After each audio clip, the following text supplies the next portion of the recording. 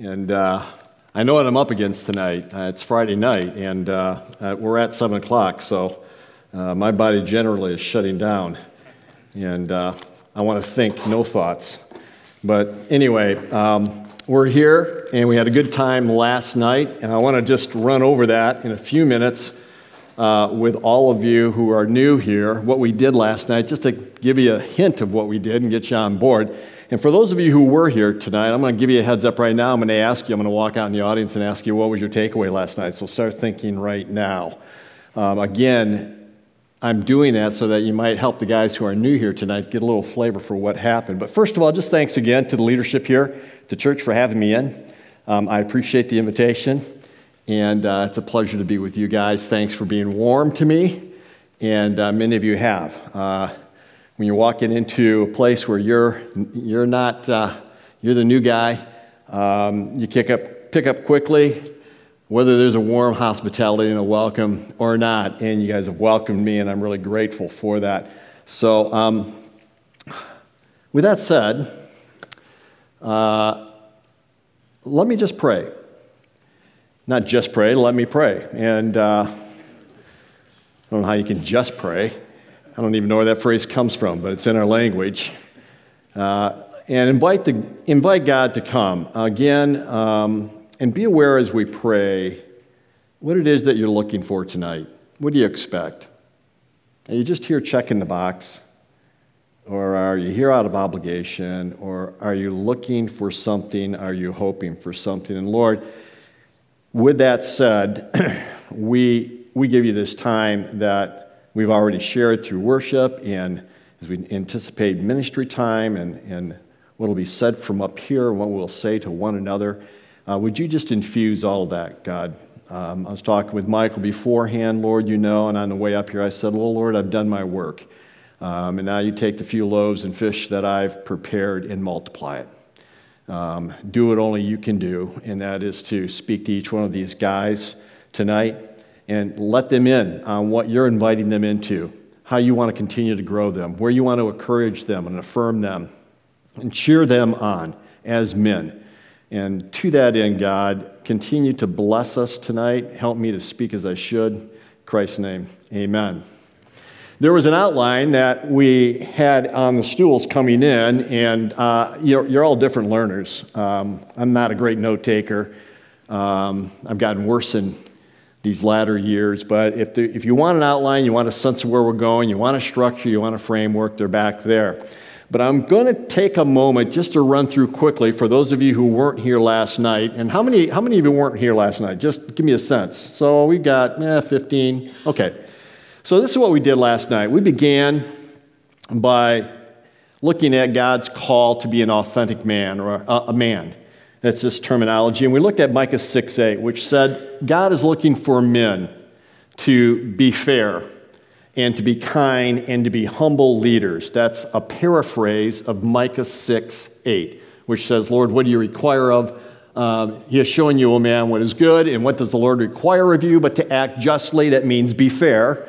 And to love mercy, that means be kind, and to walk humbly with your God. And so we started off with that. And then we talked about several obstacles that I'm not going to go through that are standing in our way in terms of becoming the men that we long to be. Secular influences and stuff, external and internal, and we ran through those. And then we talked about how God calls us to constantly be recalculating our lives, just like the GPS does when we go off course. They go like recalculating, and they correct the course and get you back on course toward Jesus.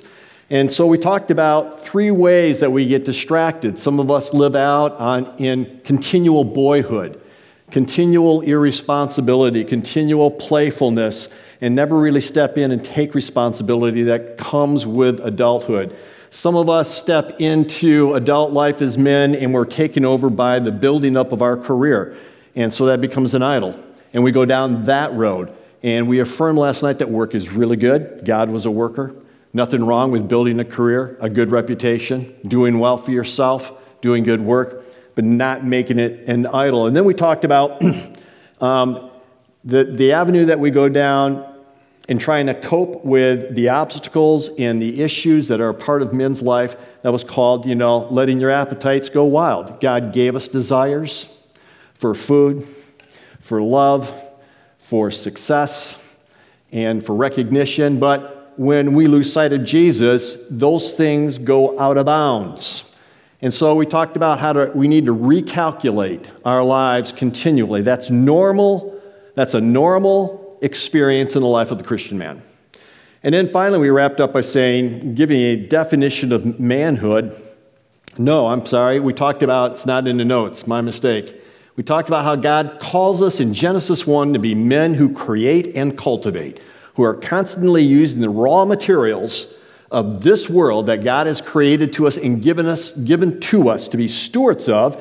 How do we take that and we create out of that things, goods, services that people need in order for their lives to thrive, both through our jobs and in our homes and in our church and in our community, and how we also cultivate environments for people to thrive and to experience life more fully. And we ran through that theme, and I ended up by giving a definition of manhood that said, hey, look, Jesus is our model for what a man looks like. And when we look at Jesus, we saw that he rejected passivity. He engaged. And when we look at Jesus, we saw that he accepted responsibility. He took the mission and the calling that God the Father gave him, and he ran it out in true obedience. And then in Jesus, we see a man who is willing to lead courageously. One of the big problems with leadership across the board today, you see it every day in the news, you see it every day in the workplace, you see it sometimes in the home, is that there are leaders who have no nerve. Did you hear me? They have no nerve. They are afraid to lead. They're hedging all the time. And it's a rare thing to find a leader who goes forward with courage according to what Jesus has called him to do. And then finally, we talked about Jesus invested eternally.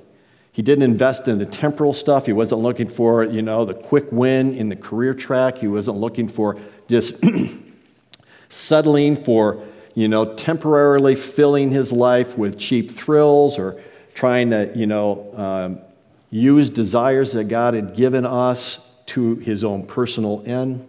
But he invested with the long view, eternal benefit, and made deposits that had lasting value. And then we went into prayer time. So that was a quick synopsis last night of what we did.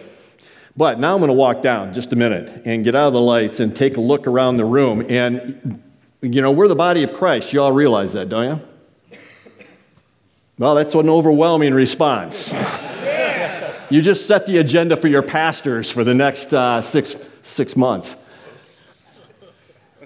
We're the body of Christ, and God's Spirit is within each one of you. There are giftings within each one of you that help complete this evening. It's just not all about what the speaker's doing. There was activity through the Holy Spirit in each one of your lives last night. God was doing a work. He was talking to you. He was making a deposit in your life. And one of the things that we want to tap into before we move into the agenda tonight is to take inventory quickly. What happened last night for you? And I want to call on the guys that were here, and I want to just ask a simple question. And the question is this: what was your one takeaway last night? What was the one thing that you felt like God said to you, this is where I want you to focus. This is what I want you to hold on to. This is how I want you to correct your course. And so we're not going to put every one of you on the spot. Sorry, I'm hanging right over the top of you. But it is important for us to hear other voices tonight before we move forward. And so for the guys who were here last night, you got to give the guys who are new here tonight a little bit of the flavor of what we did and what God did, more importantly, last night. So I'm looking for you to call it out. All you have to do is, hey, this is the thing God said, pay attention to. Now, that may be risky for some of you. I'm not asking you to put yourself out there if you're not comfortable. But what I am asking you to do is share a little bit with your brothers, because, when they hear from you, I guarantee that what you're going to lift up is probably being experienced by 40% of the guys in the room. It's just always the case. That's one of my rules. When I feel something in a group, I always assume that half the group's feeling the same thing, but nobody has the courage to say anything, and so you feel like, oh, I'm the only one. And it's never the case. So what in the room last night happened to some of you guys? You said, you know what? I felt like the Lord said, hey, this is where I want you to focus in terms of your journey with me as a man. Okay? So look at it. I'm down here hanging out on the floor with you. It could be really quiet here for a minute. But what were some of the things you experienced? Okay, that's a great phrase there. Be about his business as a man rather than your own. So there's a bit of a letting go of some old things in your life, some embracing of things that reflect Jesus a little bit more. Am I paraphrasing accurately? That's good? Great. Thanks for getting us started. It's got to be a first every time. Yeah, good. So we talked last night about that recalculating, and what I said is it's normal. We're always recalculating. We are who we are. This is an imperfect world. We don't do life perfectly. Spirit's there to help us. So the Spirit's always pulling us back in, getting us back on track. And this was in what you experienced last night, is the Lord saying, hey, some balance more between life, work, or play, work. I said rest, worship is good. So there was a sense of last night, God just kind of reprioritizing things, rebalancing things. That's great. It's great. So I love that people who are creating and cultivating, not just the artists, not just the pastors, but be aware wherever you are that's a calling, a vocation that all of us embrace, right? To be creative in creating good stuff, good services, good products, wherever we are, and to be cultivating environments where people can thrive. And that can be in the home, in the community, the church, and a workplace. That's good. A couple more. Yes? Yep. That's really good. That's a great word. It's actually teeing us up for tonight. We're saying the recalculation is not always a ruler across the wrist or the knuckles saying, what are you doing out there again, smack? You know, I lived a lot of my life there. And God is a God who loves us, a good Father who comes alongside and says, hey, you're drifting a bit, come back. You know, that is one of the main deals that the Holy Spirit's doing with us. That's why we have that gift. Isn't that right? So, you know, we're not looking just for the big, healing or the big prophetic word on Sunday, and the rest of the week we don't hear from the Holy Spirit. The Spirit's guiding us all the time. He's our counselor. He's helping us recalculate. It's good. So on the other hand, yes, please. So he's just saying, move, we talked last night briefly, and by the way, you're teeing me up or priming the pump for tonight. This thing that we all know God loves us. I mean, we're in a church. It comes with walking through the door. Can't be around long before you hear that, but the deal is not only here, getting it here, it's getting it here. You really accept that love, and I'm going to go there again tonight because I have little confidence that one swing of the bat last night on that theme really drives the ball to where it needs to go. And it was a long journey for me, and I assume it's a long journey for you. Maybe one other guy. Thanks for sharing. Yeah, go ahead. And we'll come here too. So what does that mean for you in terms of where does that take you? Sonship is real. It's not a vocabulary. It's real. I'm just curious just to press that out a little further. Where does that take you then as a man of God? I carry that confidence. Confidence. Yeah, cool. Great. Just having the couple he's encouraged us to do. So you feel emboldened and filled with courage, knowing that God's got your back and that he's got a plan and a calling, and it builds confidence. And we were talking a little bit about that last night. We're going to come back on that in a little bit different way tonight. Okay, so we talked that let's just pause a moment. We were talking last night that the definition of manhood, the first thing was reject passivity, right? So what we just did here with you interacting with me is you got engaged. You're not just sitting there going like, we're passive, whatever you got, just pour it on us, You were engaging, and that's actually what Michael was asking you to do earlier, to reject passivity as men and worship. Worship and praise and celebrate God like you do a goal into the net. If you're watching hockey or, we watch the Super Bowl or football at any point in time, there are places where spontaneously our joy breaks out as men. It's all about rejecting passivity. And several of you who spoke up are going like, hey, leading, okay, I can't even say the word. Courageously. Got to hear it to say it. And so in some ways tonight, even doing this, we're engaging in our definition of manhood. All right. So thanks for doing that with me. I think it's a gift to the guys who are new here tonight to get a sense of what went on. And Ben was last night. Ben, I appreciated who was leading worship talking about what went on with his boys. And that was nice for him to share because for those of you who are new, it gives you a sense of what happened last night. For those of you who were here last night, it's still Friday night and we're walking in and we're tired. And we get involved again in what's going on. All right, one more question before I take the stage. I know I'm burning time here, but I said last night before I left, think about what you're looking for. Come back with expectation. And so I'm going to put you on the spot here. What do you want tonight? What do you expect tonight? Connection with God and other men. What else are you expecting? I want to flip that switch from mind to heart. You want to flip the switch from mind to heart. Okay. What do you want tonight? What do you desire? What are you hoping for? To be more Christ-like. Be more Christ-like. Balance.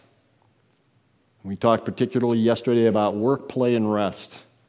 But you can apply that however God's leading you with that. What else are you looking for? Peace amongst chaos. Peace amongst chaos. What else are you looking for? Better at being a creative communicator with my wife. Good creative communicator with your wife. It's a great goal.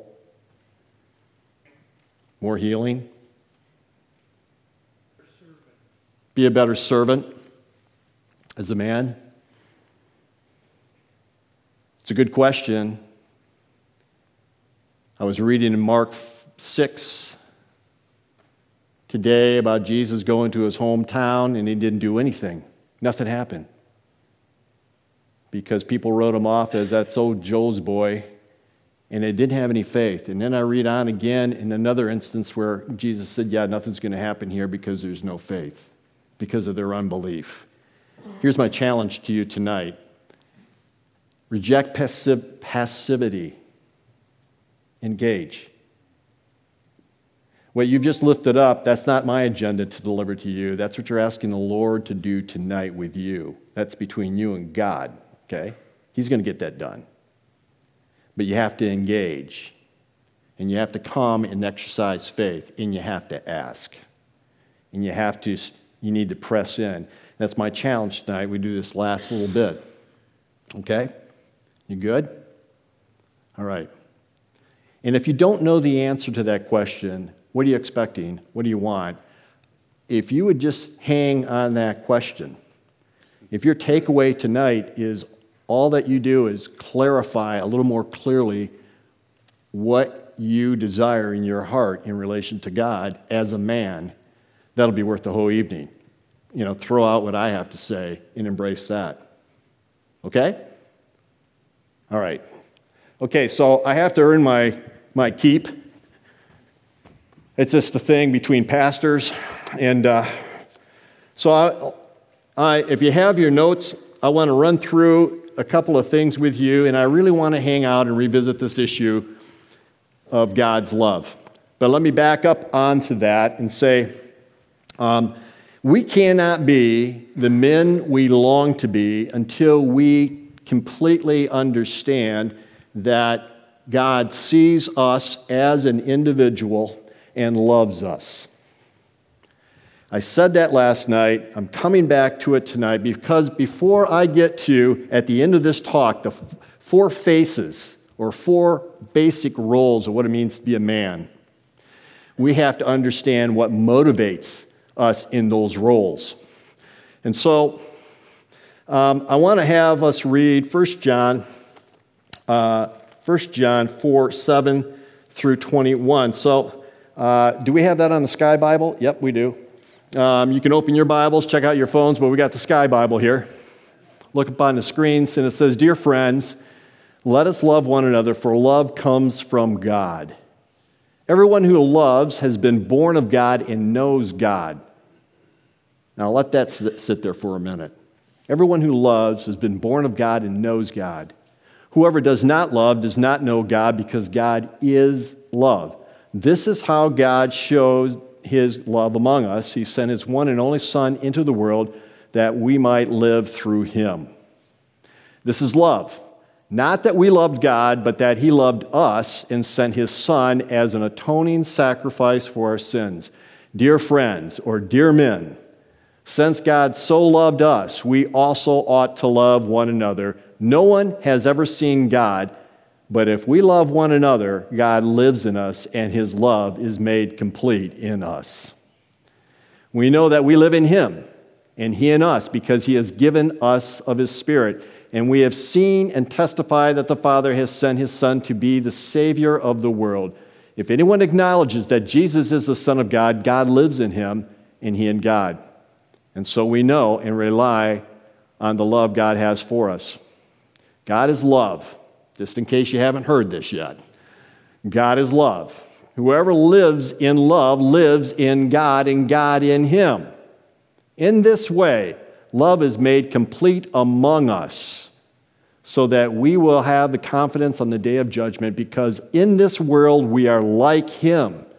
There is no fear in love, but perfect love drives out fear, because fear has to do with punishment. The one who fears is not made perfect in love. We love because he first loved us. If anyone says, "I love God," yet hates his brother, he's a liar. For anyone who does not love his brother, whom he has seen, cannot love God, whom he has not seen. And he has given us this command: whoever loves God must also love his brother.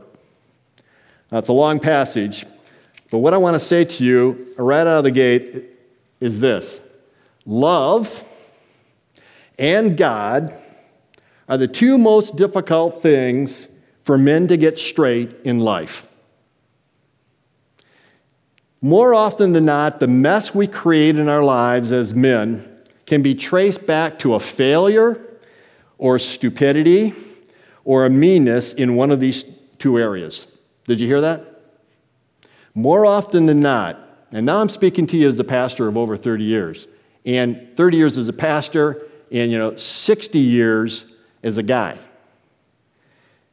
More often than not, the mess we make in this world can be traced to a failure or a stupidity or a meanness in either the God category or the love category.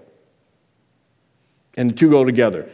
The most basic biblical conviction there is about the Christian faith is that if we want to deal with God in the right way, you have to learn to love in the right way. Did you hear me?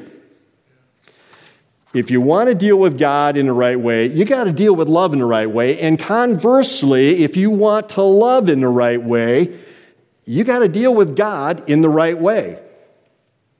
Guys, God and love cannot be separated.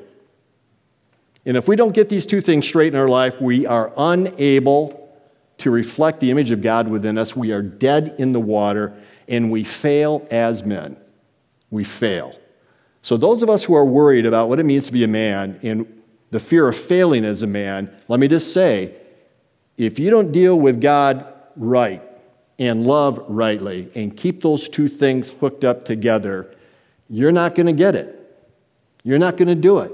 You're not going to thrive as a man. You might fool people for some of the time, but in the long run, your life as a man will amount to not much. Now, that's pretty straight talk. But I want us to think about that tonight, and I want us to consider what John is saying in 1 John 4 by looking at 3 points, okay? And the points are this. I want you to choose to recognize the source of love tonight. I also want you to choose to receive the gift of God's love. And then I want you to choose to share God's love. 3 points. Here we go. Choose to recognize the source of God's love. God calls us to be men who love one another. Now, we heard that in the passage, right? the call to love one another. But have you ever stopped to consider the source of that love? Where that love comes from, where it generates from, how it arrives into our life. So I want you to take a look at verse 7. It says there, "Dear friends, let us love one another because love comes from God." Okay, now, you may be falling asleep at this point going like, I've heard this so many times in my life. I get it. I totally get it. Love comes from God. We've heard it 1,000 times. But while we might know that love comes from God, as I said last night, have we fully understood who God is? Who is God? Let me ask you a question. Who is God before creation? Have you ever thought about it?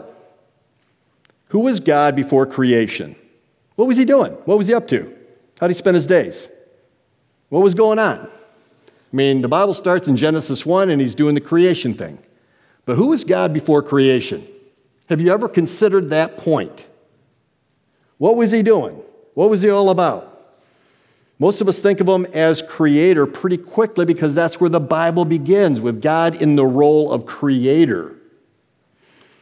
But Jesus tells us something else about God when he says this in John 17. He says, "Father, you loved me before the creation of the world." Listen again. Jesus says, as he's praying for his disciples, "Father, you loved me before the creation of the world." Listen, before God ever created this world, before he created you, before he ever ruled this world, before he was ever the heavy, big God, almighty, and all that stuff, he was a father loving his son. Why does that matter? Because if God is only a creator and the ruler of the world, what kind of salvation does he offer you that you'll buy? Follow me on this. If God is only a creator and rule, and I have a problem because I've broken the rules, what kind of salvation does he offer me? We already heard somebody in the back of the room saying, I heard that recalculation is God coming along and gently putting me on the track instead of coming and slapping me around to get back on the track. There are assumptions in that statement, and what I'm saying is if God is only the creator and ruler of the world, and you broke the rules, what kind of salvation can he offer you? I'm going to tell you that the only thing he can offer you is that he can forgive you for breaking the rules. But that doesn't solve it for us really fundamentally. Because if this is our relationship with God, and it is for so many of us as men, our relationship with him can be little better than your relationship with a traffic cop. Listen to me on this. I'll play this out. If, and this would never happen, Joshua, one of our finest caught me speeding on a Columbus roadway, I would be punished, right? I'd get a ticket. Are you with me? Or if, and this would never happen, he failed to spot me, because they always do, and I managed to shake him off after an exciting car chase, I would be relieved. But in either case would I love the policeman. It's the same for those of us who see God as the divine policeman in our lives. If salvation only means me getting off the hook, getting the bill paid, having the debt, the stuff pushed away, which God does, but if that's all it is, forgiving me my sins, for being now allowing me to be a law-abiding citizen, then it's gratitude. It's gratitude, not love, that we offer. And that's not bad. I'm not saying that's bad at all. It's not a this or that, but if that's all it is, we fail yet to come to this place where we love God and offer him our love, and that is the place we want to arrive. In other words, we can never love a God who is essentially a creator and a ruler in our lives. And I'll bet for most of you, you've never thought beyond that. And ironically, if that's where we get stuck as men, we can't fulfill the greatest commandment that there is, which is to love God with all of our heart, soul, and mind and strength. We've got a dilemma. So who is God in your life tonight? Who is he? I mean, is he the divine policeman just sitting around waiting for you to screw up? Really ask yourself this question. Where do you go when you make a mistake? Where do you go when you fall back into sin? Where do you go when you feel that you've been less than the man that God has called you to? Do you see God as simply standing over you with the nightstick ready to whack you? Or do you identify with this God who is a life-giving Father, who comes alongside and guides you back to the track that you need to be on? Now, hear me tonight. I'm not saying that there's not consequences for sin. There is. But the deeper question is, who is God in the midst of that work? Listen again to 1 John 4. Dear friends, let us love one another, for love comes from God. And everyone who loves has been born of God and knows God. And whoever does not love does not know God, because God is love. I think we know a lot about God as enforcer, as ruler, as creator. But I wonder about what we know of God right here in our hearts. Let me ask a question. How do you know God this evening?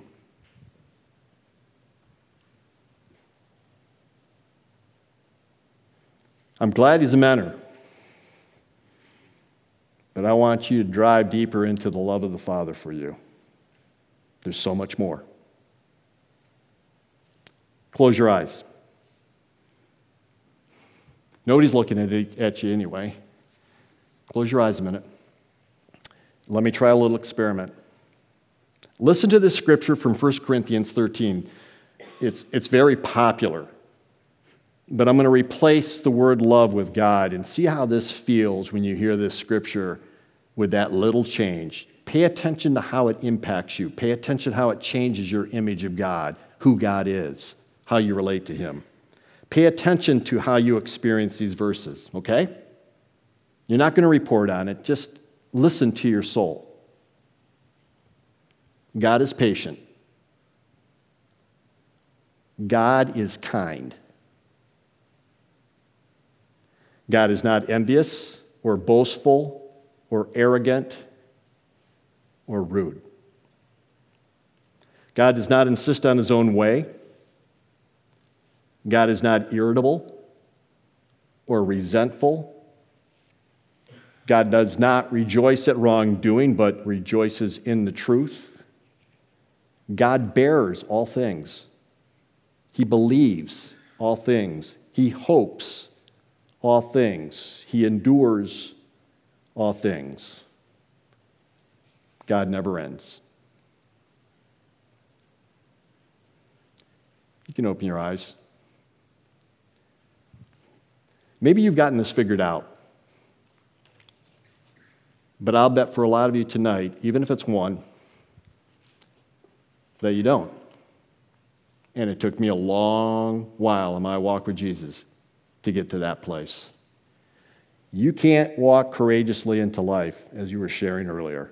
You can't do it unless you believe that it's the love of the Father that's got your back, that it's the love of the Father that you're standing on, that it's you that he sees, and no matter what you do, he loves you. That is what equates with freedom to be a man in a godly sense. Because short of that, you're going to pull back, you're going to be insecure here, you're going to be afraid here, you're going to be second-guessing there, you're going to be looking back here because you don't have the security of the Father's love in your life. And if you haven't figured that out, there are pockets in your life tonight where that's what's going on. And I don't care how well you dress up. I don't care how successful you are. I don't care how much money you have.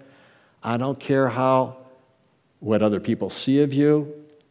That's what's going on in the soul, and the desire of the Father is to find freedom and security in His love for you. And we can't be the men we long to be until we have fully received the love of the Father. That's who He was before creation. That's who He was before the rules came. That's who He is today. That's who He is tonight. That's what He's offering you here and now. That's the big takeaway tonight. Now, choice number 2, obviously, receive the Father's love, verses 9 and 10. Take a look at them. This is how God showed His love among us. He sent His one and only Son into the world that we might live through Him. That's the goal. God wants to give us life. This is love, not that we loved God, but that He loved us. And in other places in Scripture, it says He loved us first before we loved Him. But here it says that He loved us and sent His Son as an atoning sacrifice for our sins. Listen, here's how love gets expressed in real time and in a genuine way. Something of value is given. Something that is precious is offered. Something that cost you is given away. That's how love gets expressed. It's your time. It's something that's real, an item that's real personal and important to you. It's your money. It's your love. Listen to what God gave away for you. He gave you His Son. Now, we got sons in the room tonight here. Fathers, you know what that means. He gave us the Son. You know the story. And yet, there are so many people who have their doctrine lined up, so many men who have their doctrine lined up. They're serving in the church. They're here. They're trying to do the right thing, stay on the moral pathway, serve the church, and yet still haven't really embraced this kind of message, this deep, soul-transforming message, and it results in a life that continues to struggle with disappointment and frustration. It does. So, here's the test tonight for you. You do this in your mind, a little mental test in terms of, have I arrived at that place or have I not? Are you with me? You willing to take the test? You take inventory of your life. Are you still concerned with creating an image of yourself that you think is acceptable?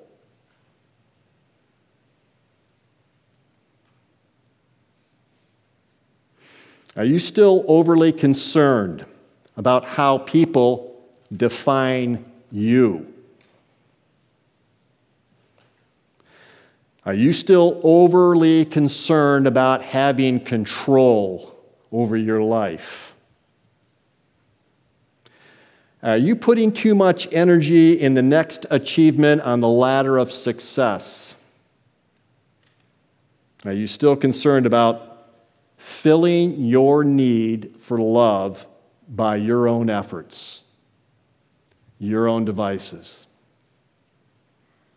Guess what? If that's going on,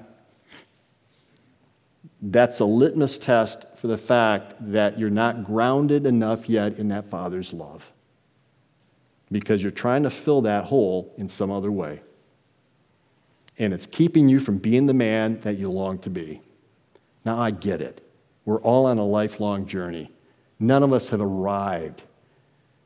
But they are good questions. And they drive to the heart, have I embraced the love of God for my life? To move on in life. To move on in life as a man means that we have to trust God's love in deeper ways every day, every week, until the day we see Him face to face. Listen to John 1 again. This is love. Not that we loved God, but that He loved us and sent His Son. Gentlemen, I'm going to screw this into your foreheads this weekend if I do nothing else. Before we did anything, feel that screwdriver turning? Before you did anything, before I did anything, God loved you. Before you tried to earn anything, God loved you. We don't qualify for love. We just receive it and we just Trust it. You know, I'm a grandparent. I've got 9 grandkids. I know I look 35. You look at this, go like, hey, that's 35, man. There was nothing there for me. You don't encourage me as a 61-year-old guy. Feed the illusion. Feed the illusion. I've now watched 9 grandchildren enter into this world. And, you pay attention at this stage of life a little bit more. I'm not knocking young fatherhood at all. I was there. But there's something different as a grandfather. You just pay attention, I do, a little more closely. And I've noticed something about these little people who come into the world. The first thing I noticed is that they don't do anything. They just show up, and they expect everybody to serve them. They could care less about their performance in your eyes. It's the last thing on their mind. How am I looking? How am I doing? How am I performing? They could give a rip. They're not concerned about their image. They're not too concerned about what clothes they wear. They don't care if you get any rest. They don't care if they're an inconvenience. They don't care if they stink the room up. They don't earn anything. All it is take, take, take. But I love those guys. I love them. And I've noticed they just soak it up. They just soak it up. I think as men, we can learn a lot from little people. Watching little people come into the world. Watching them not do a thing, and yet soak in this love that's offered them. That's what God is asking us to do. It says in Ephesians 1:8, God has lavished, I love that word, lavished, His love and grace on us. Lavished. When has somebody lavished love on you?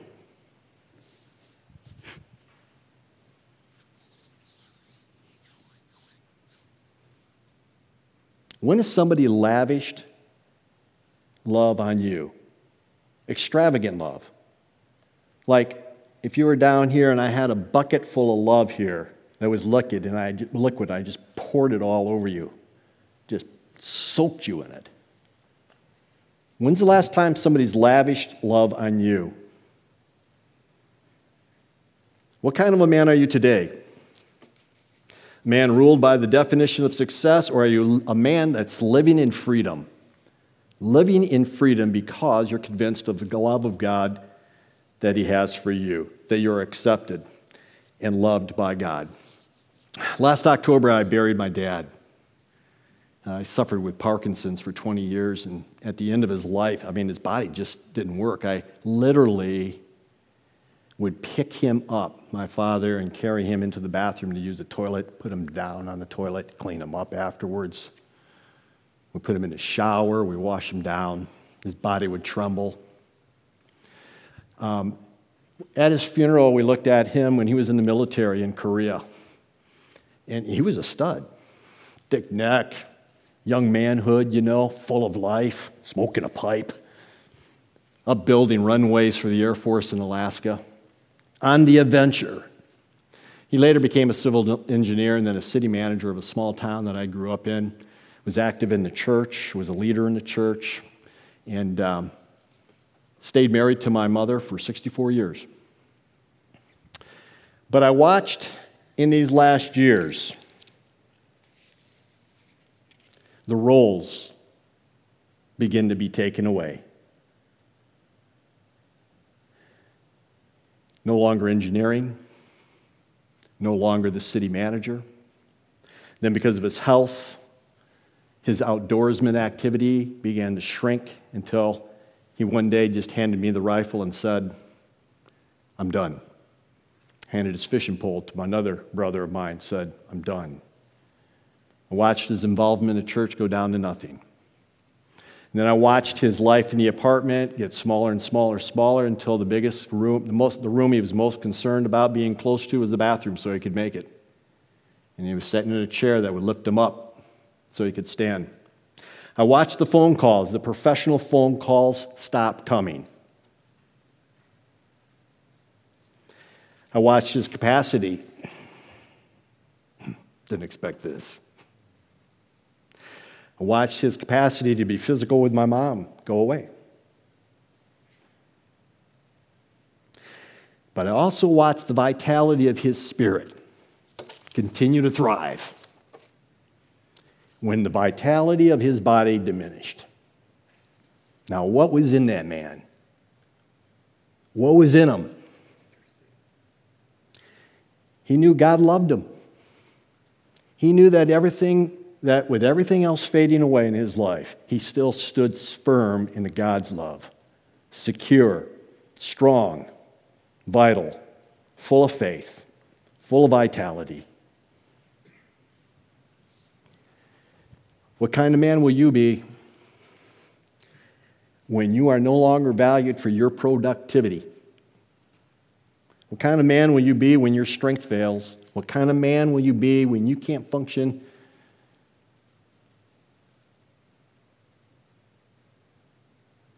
with your wife? What kind of man will you be? John says that those who abide in the love of God, those who abide in the love of God abide in God and find themselves at the end of life established in His love. Their identity is established in God's love, and they know who they are in those closing days. They are established in God's love, and they know that they continue to live in the strength of God. They are established in God's love because they are built in that love, and that brings comfort in those years. When the rest of the world no longer sees us, we will abide in God's love, and we will continue to be men. And so it says in verse 16, and so we know and rely on the love God has for us. God is love. Listen to this. Whoever lives in love lives in God, and God in him. And that is the cornerstone of being a man. So receive it. Embrace it. And then finally, share it. John says, complete God's love in you by giving it away. And we talked about this last night, and I'm going to wrap it up tonight, coming back to that theme. No one has seen God, it says in verse 12, but if we love one another, God lives in us, and His love is made complete in us. The love that John is speaking about here is a self-giving love. It's gift love, not need love. We have need love. It's okay. God gave us that. But this is a gift love that he's talking about. And John says we are made complete. Hear that. We are made complete by sharing that love with others. John says those who love give proof that God exists within them. That's how people know that you're the genuine deal as a follower of Christ, because you love well. And likewise, where there is an absence of love, you might be following all the rules, you might be able to recite the doctrine, you might be given full service as an usher or as a greeter or as a treasurer of a church or whatever, but God says if there is an absence of love, you don't get it. There's an absence of God in you. So how do we share God's love? We come back to our definition of manhood. We reject passivity. And we choose to love people every day. We choose to engage in the sharing of love even when the people that we're dealing with are a pain in the patoot. We choose to engage in looking for what the Father is doing every day, as it says in John 5, and give love away. We accept responsibility.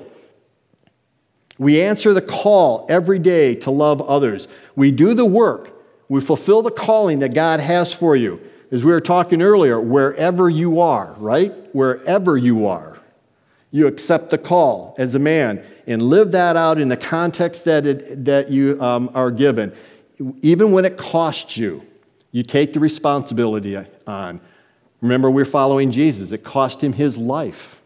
But he sacrificially continued to give love away as he was on mission with God. Lead courageously. It takes guts to love other men, when they're a fool. It takes guts to hang in there with another guy who's acting like an idiot, who's a fool.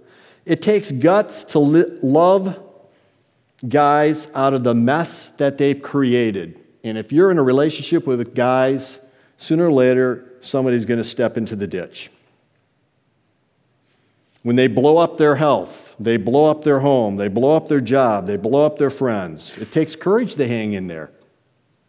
It takes guts to hang in there and continue to love them. It takes courage to continue to point out the source of love when people ridicule us for our faith, harass us for our faith, reject us, reject our care, turn us away. It takes courage.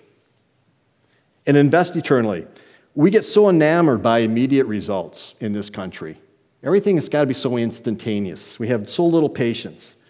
But we're called to invest eternally, to make love deposits every day that we live, every day we draw breath, even when we never see the fruit of the investment we make. So what does that look like? And I want to finish by giving 4 faces of men, and we'll go into ministry time. And I've gone a little bit long because we had our little chat at the beginning. But I want you to think about this. You may not buy into this, and I'm not saying this is a comprehensive list. I'm not saying any of that, but I'm going to give you 4 faces of men who are expressing this definition of manhood and who are standing on the cornerstone of God's love in their heart, in their souls. First is the face of the king. The face of the king. Now think about leadership here. Don't think about lording power over other people. Don't think about special treatment when we talk about king. Think about true leadership here, servant leadership. Think about setting a tone of leadership that reflects the humility of Christ. Think about defining how power gets used through the role that you have, the face that you have as a man, in the king with the king face.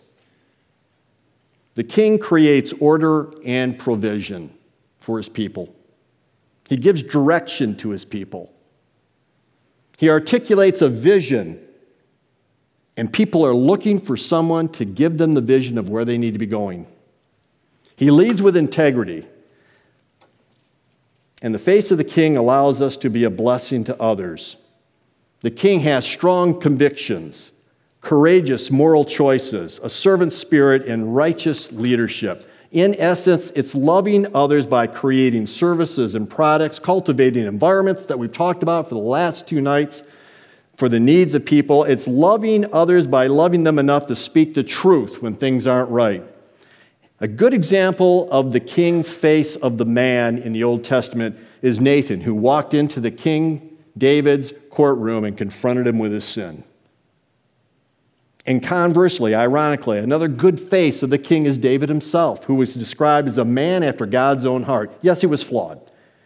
But generally, he sought to lead a nation, a people with good government, good order, and good services. He wasn't a dictator, but he wasn't a pushover. He led with integrity. That's the face of the king. Where is God calling you to display that face in your life? Think about it. The second face is the one that guys talk about most often. It's the face of the warrior. The warrior reflects a courageous energy. He takes initiative. He protects. He provides as well, and he perseveres. Now, the warrior face does not mean fighting for the sake of fighting. It's not beating your chest for the sake of proving that you can or to draw attention to yourself. He fights for what matters most. And his life is guided by a sacred mission and purpose. The face of the warrior. There is a mission to accomplish, and it requires his active participation. This is the man who fights the good fight in faith. He is not abusive. He's not harsh. He's not that kind of a warrior. He's not a destroyer.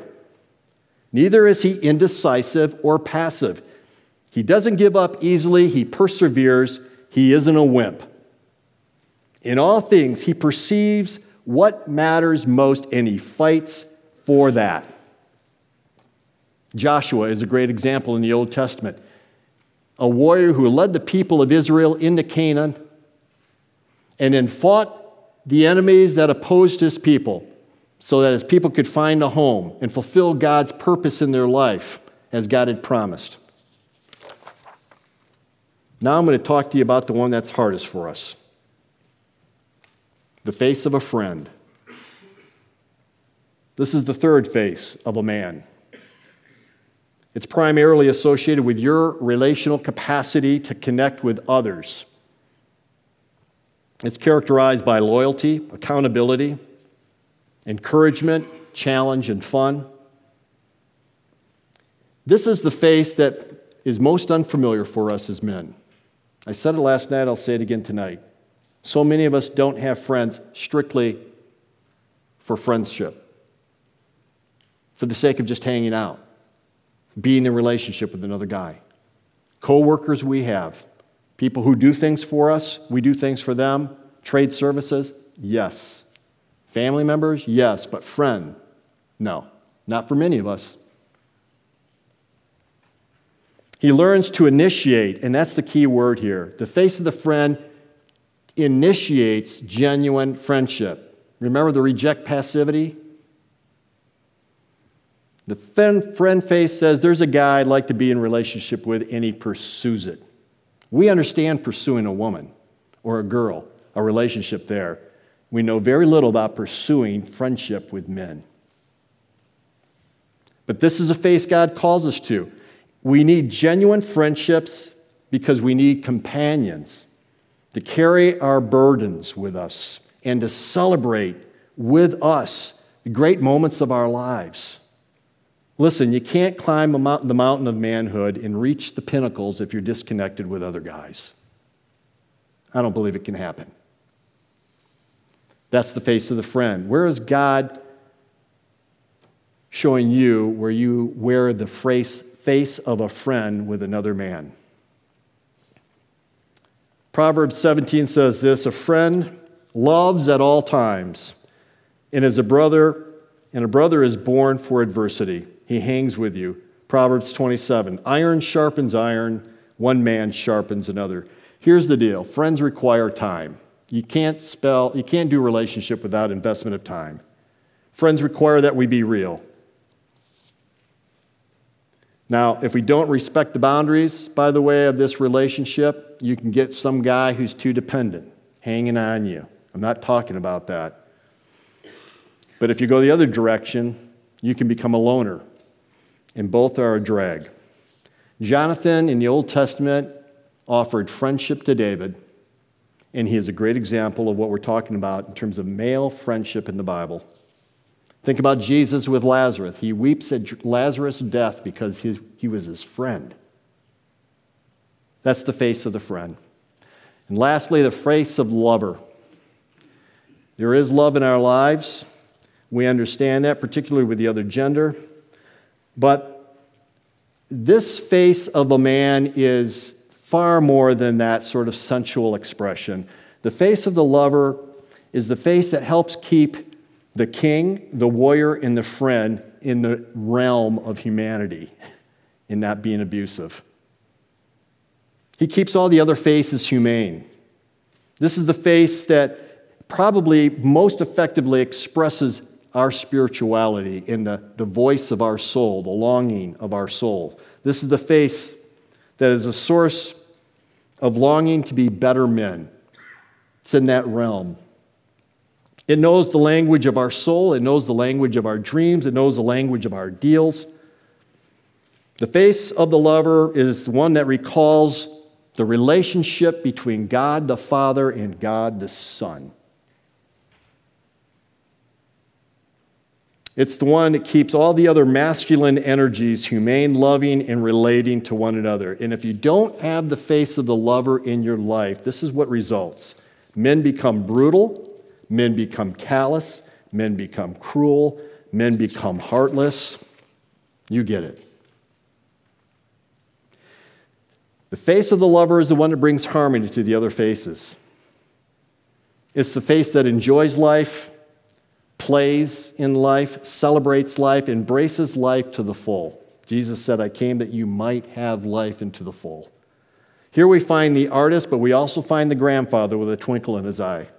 Here we find the husband who dances and romances his wife. Here we find the father who delights in his children and mentors their lives. Here we find the one who celebrates the growth and development of their kids and who brings about the release of the image of God in their life. Think about Barnabas giving John Mark a second chance in the New Testament. And yes, think about the Song of Solomon in the Old Testament. This appropriately lays here. Which of these faces do you wear? Which of these faces are you even aware of? Where is God tonight asking you to say you need to learn to develop that face in your life and journey as manhood? Why don't you stand?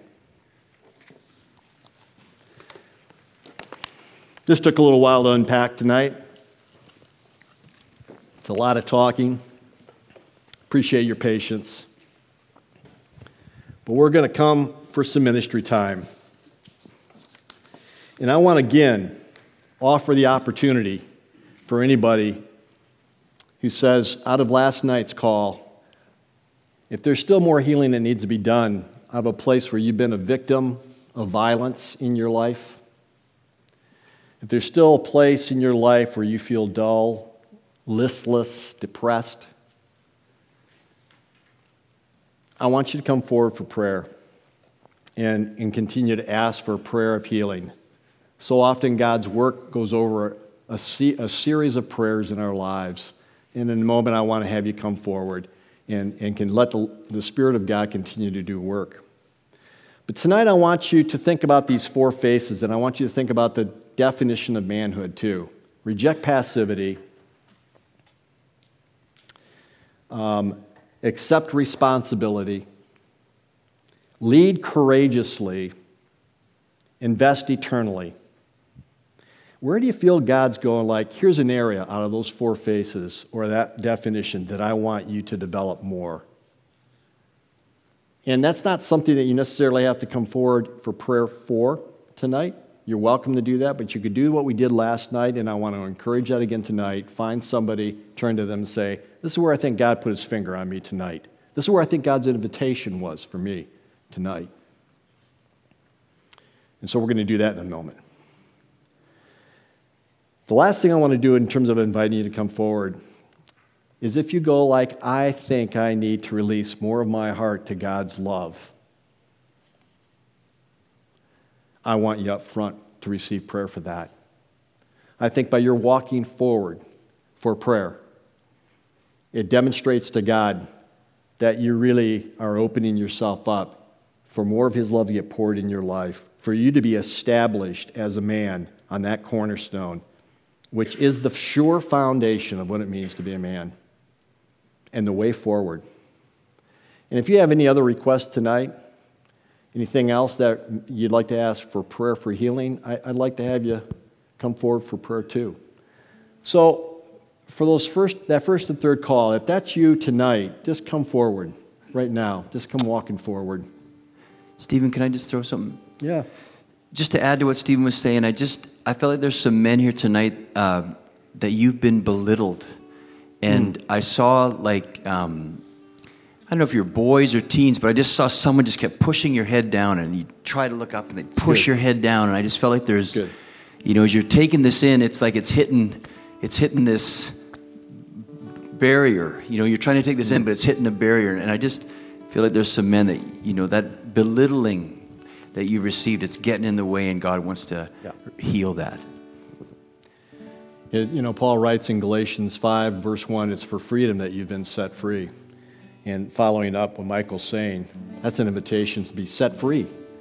That's an invitation to say, I got to break that out of my life, and I want to enter into freedom that you offer, Christ. Come forward for prayer. And we're just going to pause a moment. I think sometimes we just have to be quiet to hear the voice of God, what he's doing.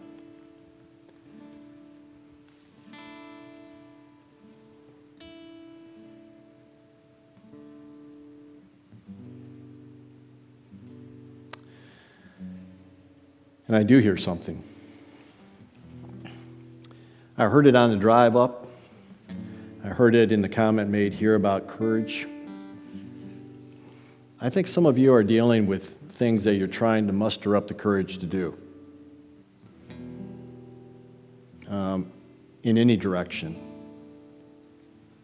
But you don't feel like you have the strength to do it. You don't feel like you have the courage to do it. Fear might push you down. Uncertainty might be pushing you down. Insecurity might be pushing you down. But if you're looking to have somebody bless you with more courage tonight to pursue this journey into manhood in a fuller way, I want you to come forward. And I underline this because it's been all over me tonight, that piece. So I know it applies to at least one person in this room. You might be facing a challenging situation. It might be a battle within, facing something deep. But God wants to give you courage. And there are things that scare me in this world. If you're facing that, tonight's an invitation to have God bless that, empower you. You get that? I'm just going to hang out a minute here. Once again, say that piece, and I think there's some relationship between what Michael's saying. It might be standing up to a bully. It might be standing up to the past. That belittling piece. Courage. I want to invite you forward.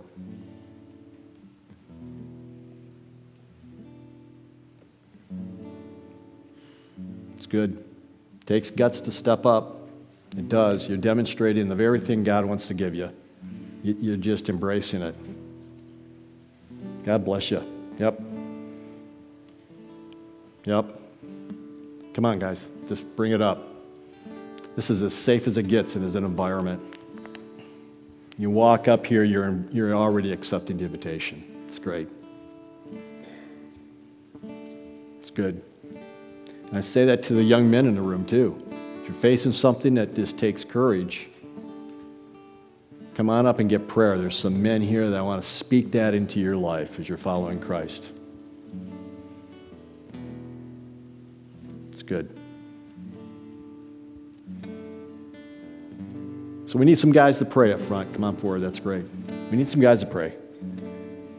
We don't want these guys to be standing here now. They make it here this far. They need brothers alongside.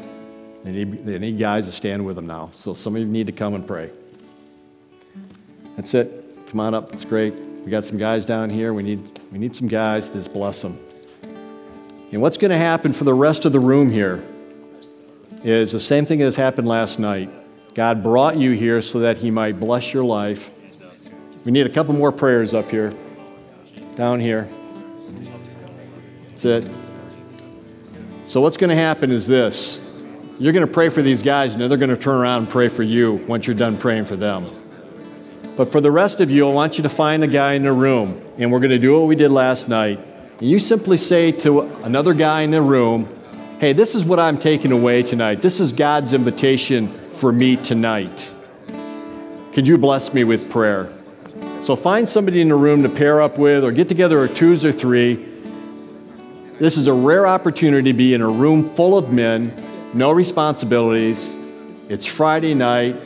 We're going to be done in a short while. But to be encouraged and to underline what God's doing in your life tonight by saying it to somebody else and getting prayer. So find somebody to get with and offer prayer to them, okay? Pair on up. Pair on up.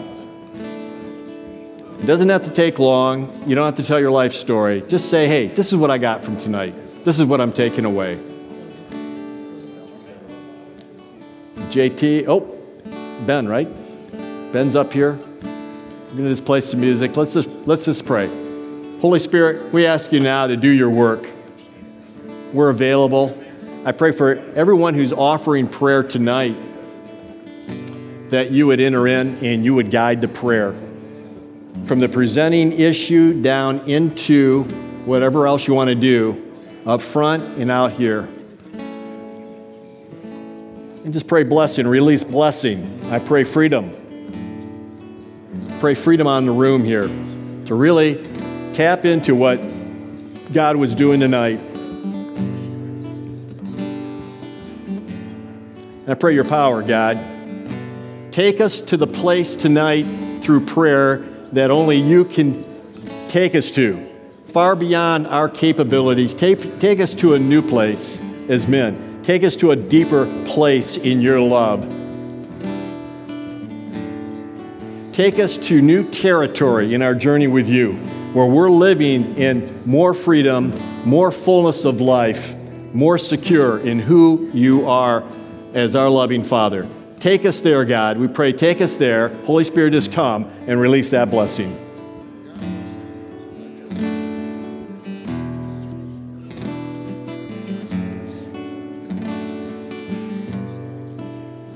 There's power in men standing shoulder to shoulder. Lord, put power on these prayers. Put power on these prayers of men speaking into other men's lives.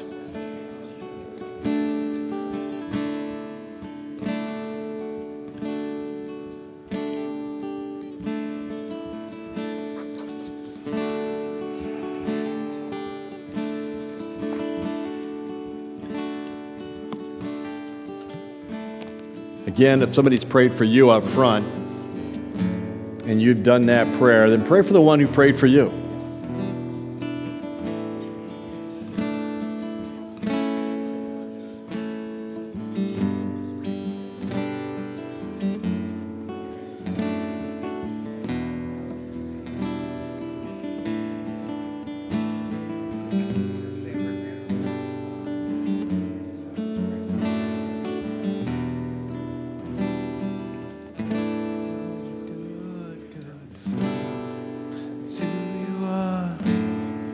It's who you are, it's who you are, and I am loved by you. It's who I am, it's who I am, it's who I am. You're a good, good Father. It's who you are, it's who you are, it's who you are, and I am loved by you. It's who I am. It's who I am, it's who I am.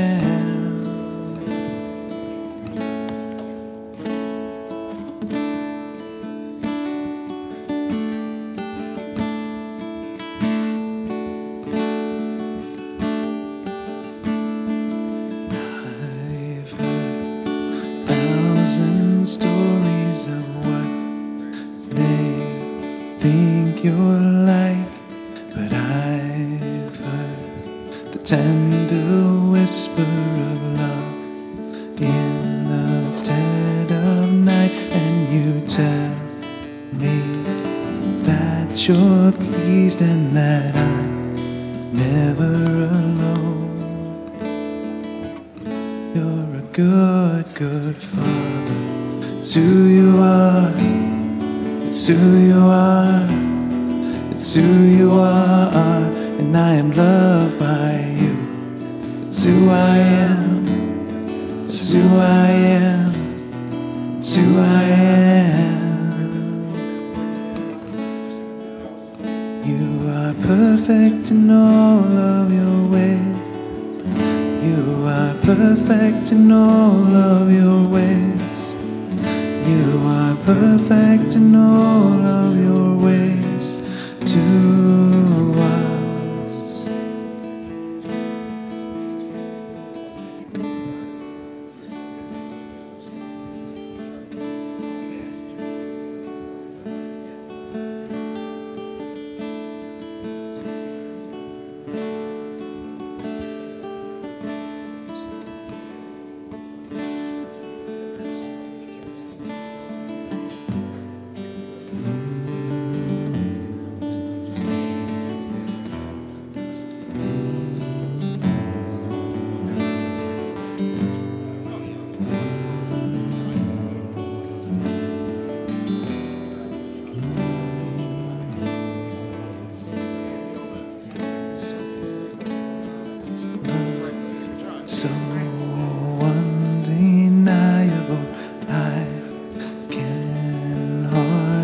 speak peace so unexplainable.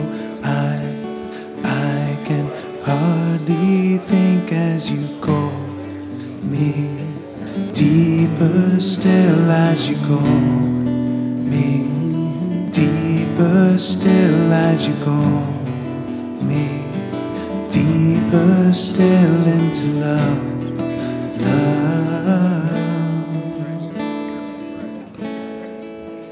If you're still praying, finish the prayer. But I have an invitation for the young men in the room. I have an invitation for the young men in the room. I want you to come up here and stand before this area right here before me. If you're a young guy in the room, maybe waiting for your dad, I want you to come and stand right here. I want to gather the young men forward. Young men, all the young guys in the room. Come and stand right here. They're starting to come. We got some more in the room. Come on forward. And men, I want you to come up and stand around them. You're involved in this. You're an active participant. All the young men, I want you standing right here. Come on in. Hey guys, young men, come in closer here. There you go. Get the young men up here. And gentlemen, all the rest of you in the room, come on forward. Press in here. You're the men of the church. These are the young men of the church. They're watching you guys. They're listening to you guys. It's a good thing. Men, gather in. Come on, gather in. We want to end with a worship song. We'll get there.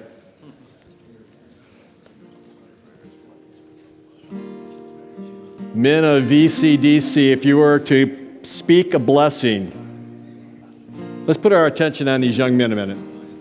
If you were to speak a blessing, and I'm going to ask you to speak it out to these young men right here, how would you bless them as young men? What would you encourage them? Just a phrase. We don't need a paragraph.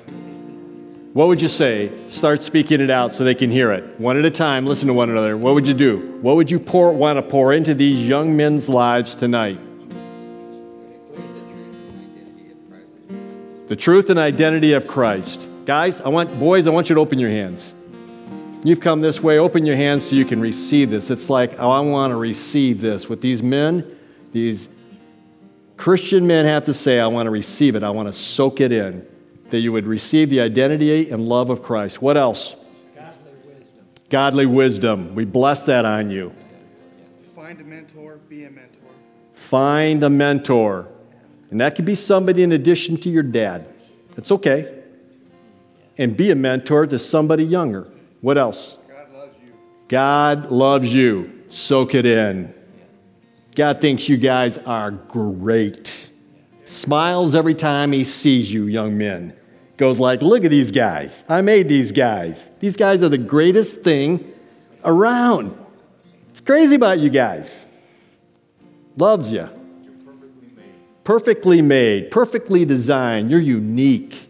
And you have the image of God in you, men, young men.